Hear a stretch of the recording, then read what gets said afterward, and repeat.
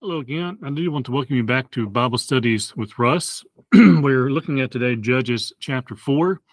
We're about a day behind, but we're going to go ahead and do our study this week. Sometimes things just get hectic, but I do want to continue this as much as I can on a regular basis. So we're going to look at Judges chapter 4 today, all of chapter 4 really. And if you're familiar with the book of Judges, you know that in Judges 4 and in Judges chapter 5, we find Deborah, and we also find a very interesting kill method, so to speak, there in the latter part of chapter 4. And so let's go ahead and get into this. Judges chapter 4, verse 1, reading from the New King James, the Bible says, "When Ehud was dead, the children of Israel again did evil in the sight of the Lord." And so we'll begin this chapter with that very familiar phrase: the children of Israel did evil in the sight of the Lord. But the children of Israel again, rather, did evil in the sight of the Lord. You know, sometimes we say that people are slow learners. Well, Israel, especially the one we find here mentioned throughout the book of Judges, is very much a slow learner. And we too, at times, can be, no doubt, those who are slow to learn from our mistakes. But we find here in Judges 4 another period where the people were again doing evil in the sight of the Lord. Again, I think about that phrase. I know I mentioned this before, that phrase, "in the sight of the Lord," which means it doesn't matter what the people think. If the Lord called it evil, it's evil. Well, they were doing what the Lord called evil, and we find they're doing these things, and therefore they were against the Lord. And let's look now at verse 2. Looking at verse 2, the Bible says, "So the Lord sold them into the hand of Jabin, king of Canaan, who reigned in Hazor. The commander of his army was Syria, however you want to pronounce that. I'm horrible with names. If you haven't learned that yet, you will. Who dwelt in Horesheth Haggim. And the children of Israel cried out to the Lord, for Jabin had 900 chariots of iron, and for 20 years he had harshly oppressed the children of Israel." As we look through here, we find that Israel had no chariots of iron, as many commentators and others will point out. They had no chariots of iron, and such a force, as mentioned here in verse 3, made the king of Canaan seem invincible. But we will find that the gathering of united tribes of Israel against him under Barak coincided with a storm in which the Kishon, normally a dry riverbed, rapidly became a raging torrent in which the chariots would be engulfed. We find in verse 4, before we get to that, however, go back to verse 3. Notice how their pyramid is defined here. He had 900 chariots of iron, so they were no doubt very much in a weakened state against him. And for how long? For 20 years. He had harshly, not just oppressed, but he had harshly oppressed the children of Israel. And so for 20 years, they were facing what they thought was a unbeatable, a king who could not be overcome, and they were treated harshly for 20 years. But again, what has changed here? Verse 3, the children of Israel cried out to the Lord. You know, when I look at the book of Judges, I'm reminded over and over again how with God in the picture, everything changes. Everything changes. And I'll go to the New Testament. I think about the man who came out of the tombs, the men, rather, as Luke points out, I believe it's Luke, he says there were two who were coming out of the tombs and they were possessed. The Bible says with demons, legion, for we are many, right? We remember that phrase, which, you know, that story, that account is one that freaks me out a little bit. You know, I like scary movies to a degree. I like gruesome movies, but a movie that makes me jump or something I enjoy from time to time. But the idea of men coming out of the tombs who had their dwelling in the tombs, not in the mountains, but in the tombs. And Christ was the one who made everything change at that day. Remember that? The Bible tells us how he cast out the demons and how the demons were fearful of him. And we go all the way back here to Judges. We're reminded that with God, everything changes, doesn't it? And we find in verse 4, now Deborah, a prophetess, the wife of Lapidus, who was judging Israel at that time. Now, we have to remember when we're thinking about a leader, we have to remember, first of all, that this is the Old Testament, right? It is very rare, as one commentator pointed out, that you find a female leader. And really, and as one individual made it a good point here, was even though Barak was unwilling at first to go, and he wouldn't go until, as we'll find later, until Deborah went with him, but he was the one who led the people, right? And we have to remember also, I think, that we are not living in the time period of the judges. We know the Bible tells us about leaders of the leaders in the church today, and how what the Apostle Paul tells us and those things. And so we're talking about a different time period, and it was not something that was commonplace. And I think many times, I think in some ways, that perhaps the reason Deborah is mentioned here as a prophetess, because maybe perhaps there wasn't, and this is just me speaking, there wasn't any other men who were willing to do what was necessary. And maybe Barak is a good indication of that, right? He was not one who was willing to jump on it and get going. But she was judging Israel at that time, verse 4. Verse 5, and she would sit under the palm tree of Deborah between Ramah and Bethel in the mountains of Ephraim, and the children of Israel came up to her for judgment. And so we find that God raises up Deborah. As we're going to find, he also raises up Barak, however you want to pronounce his name there. Deborah, as we find in verse 4, is the inspired leader of the deliverance that came to Israel in this time of crisis. Her position was already recognized in Israel. She was to summon, as we'll find here in verse 4 to verse 5 other than following, that she was going to summon Barak, verse 6 actually, and we'll see his immediate response. And her ability as a prophetess, in the truest sense of the word, appears in her ability to predict and the supernatural prediction that God would deliver Caesarea into the hand of a woman, as well as the details where the battle would occur and its favorable outcome for Israel. Now, there is no doubt, as we look here, that she was doing the Lord's work as she was being a prophetess and speaking where God was telling her to speak in those types of things. A unique time, but not one that we can logically apply for the New Testament church today. And I say that because there are some who want to go back and look at Deborah and say, well, Deborah was a prophetess. Totally different position, time, covenant, everything. But anyway, and so she was the judge, verse 4 rather. In verse 5, they would come up to her for judgment there in verse 5. Verse 6, then she sent and called for Barak, the son of Abinum from Kadesh in Naphtali, and said to him, has not the Lord God of Israel commanded, go and deploy troops at Mount Tabor, take with you 10,000 men of the sons of Naphtali and the sons of Zebulun, there in verse 6. And so as we look at verses 5 and 6, the expression came up here, as it said in some translations, is applied here as in Deuteronomy 17:8 to the place of justice as a spiritual height. Independently of the fact that the tree was, we're going back to verse 5, verse 6. She calls up Barak, right? Oh, sorry, I lost my place. And he is called up to go out. We find there she got the son of Barak, called Barak the son of Abinon from Kadesh and Naphtali, and said to him, has not the Lord God of Israel commanded, go and deploy troops at Mount Tabor, take with you the 10,000 men of the sons of Naphtali and the sons of Zebulun. You think about that phrase there in verse 6, has not the Lord God of Israel commanded, meaning this was a command, this is what we should be doing. And so she's encouraging him to go. Verse 7, and against you I will deploy Caesarea, the commander of Jabin's army, with his chariots and his multitude at the river Kishon. I will deliver him into your hand. In normal weather, this river is merely a dried up, weighty river. But in the instance of rain, it becomes a roaring, a roaring river. Of course, Caesarea knew that, and if it had been in the rainy season, it could have not deployed his chariots in such a dangerous location.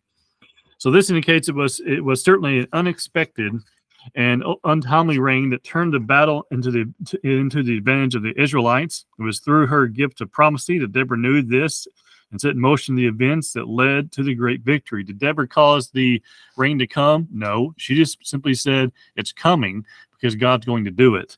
And now this river head joins west with the great ridge of mountains bordering the area of the Jordan River and flows northwest across the plain of Ashkelon, Jezreel, near the southern foot of Mount Tabor in the east, and continuing northwestward to the north of Mount Carmel, where it empties into the Mediterranean Sea near Haphi.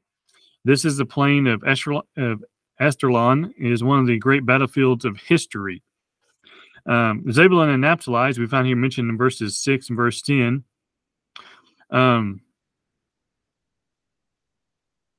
Let's see here.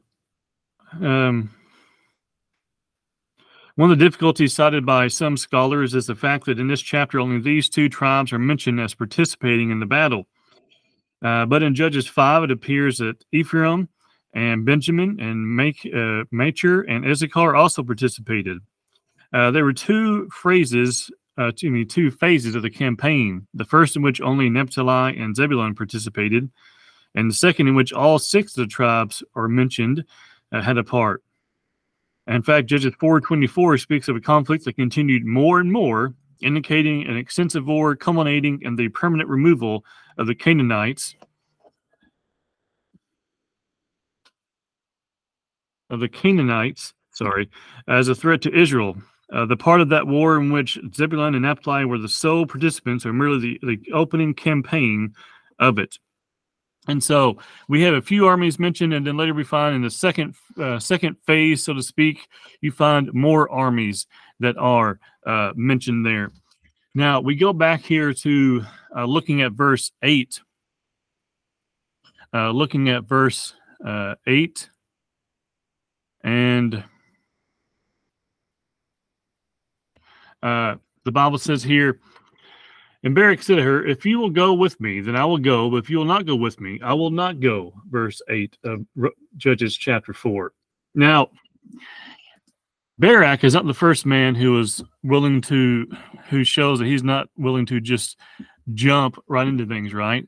I mean, remember Moses was a man who made excuses before he began serving God in the way in which God began to direct him more extensively, so to speak. Remember Moses, the same man who said, he is slow of speech and slow of tongue. He does not have smooth speech and he's slow of tongue. Yet, what's interesting is Moses, if you remember not too long after that, but you start reading that Moses does most of the talking. But anyway, so Barak here he says, if you will go with me, then I will go. But if you will not go with me, I will not go. Think about this. Battle is a scary thing. I don't think it's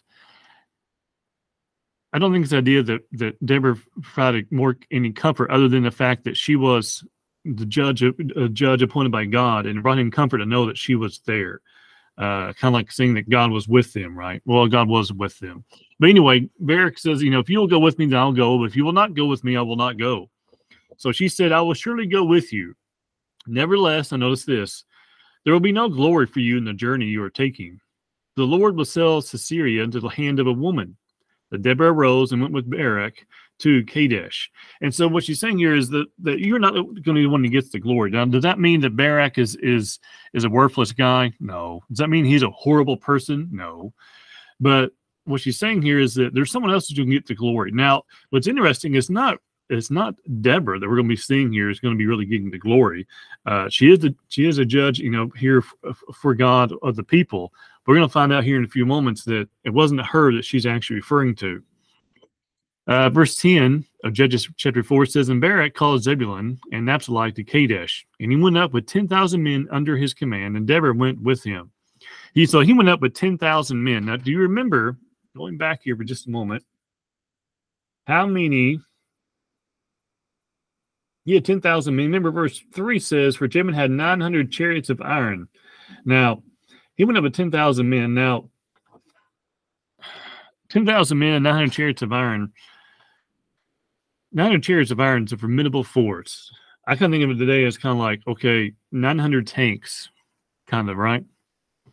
But we find here in verse 10, Barak and Barak called Zebulun and Naphtali to Kadesh. He went up 10,000 men under his command, and Deborah went up with him. Now Heber the Kenite, the children of Hobab, the father-in-law of Moses, had separated himself from the Kenites and pitched his tent near the terebinth tree at Zanim, which is beside Kadesh. And they reported to Sisera that Barak, the son of Abinon, had gone up to Mount Tabor. So Sisera gathered together all his chariots, 900 chariots of iron, and all the people who were with him from Harosheth Hagolim to the river Kishon.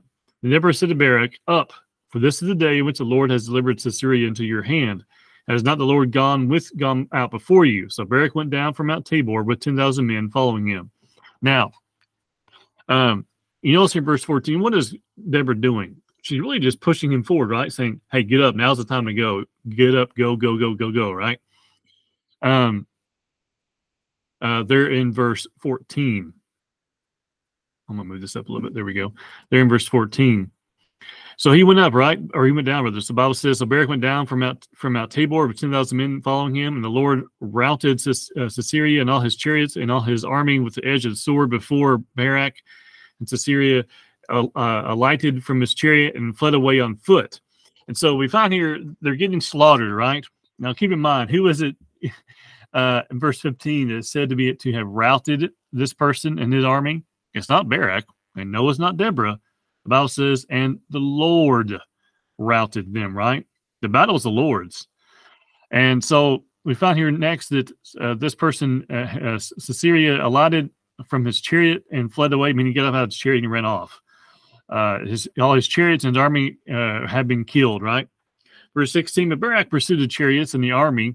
Verse 16, get him myself. He is when he actually finally finishes the job. He pursued the chariots and the army as far as Harosheth Hagolim, and all the army of Sisera fell by the edge of the sword. Not a man was left. Everybody died. Who was it that did it? It was the Lord. Barak is shown as pursuing them, but who is the one doing the routing? The Lord. Verse 15. Verse 17, however, Sisera had fled away on foot to the tent of Jael, the wife of Heber the Canaanite. There in verse 17. Now, I'm not sure if I have a whole lot on this person here, other than what she is actually going to do here in verse 17. Verse 18 and following. Bible says, and Jael went out to meet Sisera and said to him, "Turn aside, my lord, turn aside to me, do not fear." And when he had turned aside with her into the tent, in verse 18, she covered him with a blanket. And so what she do? She brings him in, right? She's telling him, "Hey, just come in here. Don't run. Just come in here," right? And she comes in. She covers him with a blanket. And he said to her, that is Sisera, "Please give me a little water to drink, for I am thirsty." She opened a jug of milk and gave him a drink and covered him.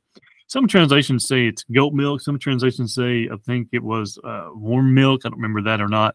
But she gives him milk, right? Now, you may think, well, what does it matter? Is it easy to fall asleep when you're tired and you get a glass of milk and you go and lay down? Oh, it's really easy, isn't it? After a long day. Well, has he had a long day? Absolutely, he has. So what she do? She gives him a glass of milk. She opened a jug of milk, gave him a drink, and covered him. And he said to her, "Stand at the door of the tent, and if any man comes and inquires of you and says, 'Is there any man here?' you shall say no. Saying, go and tell anybody if there's anybody in here. If anybody asks if any man is in here, you tell them no," right? That's the idea there in verse 20. Verse 21 says, then Jael, Heber's wife, took a tent peg and a hammer in her hand. This sounds like somebody had a Braveheart right here, verse 21, and went softly to him and drove the peg into his temple. It went down into the ground, for he was fast asleep and weary, so he died. Now, he didn't fall fast asleep. In fact, one commentator says that one translation translates it, so he swooned and died. He didn't swoon. Swoon is fainting. I'm not sure what translation he's referencing here, but the New King James says here, for he was fast asleep and weary, which means this is why she could do that. And what could she do? Because he was asleep, because he was so weary. But she was able to drive this peg through his temple, and went down through his temple into the ground. It is said that the business of pitching and striking the tent was usually assigned to women among the nomads, and Jael, therefore, would have been quite skilled in the use of this equipment. meaning it wasn't uncommon for women. In fact, as he points out here, this commentator points out here, this was kind of the duty of the women, was to pitch the tent. Well, what'd she do? She knew how to use that spike, knew how to use that hammer, and she drove it right through his temple, and he died, verse 21. Verse 22, and then Barak pursues Sisera, and Jael came out to meet him and said, come, and I will show you the man whom you seek. And when he went into her tent, there lay Sisera dead with the peg in his temple. So on that day, God subdued Jabin, king of Canaan, in the presence of the children of Israel. And the hand of the children of Israel grew stronger and stronger against Jabin, king of Canaan, until they destroyed Jabin, king of Canaan. There we find a continual war, meaning the war just kept on going, right? That's why we mentioned earlier about how other tribes would be mentioned. And we'll talk about that perhaps more next week as well. But as we close chapter 4, what would we find? Deborah is the judge of the people, perhaps out of absolute necessity. Barak is being pushed on by her, and so it's because he needed to be. And what happens? We find that we find here in verse 23, so on that day God subdued Jabin, king of Canaan, in the presence of the children of Israel.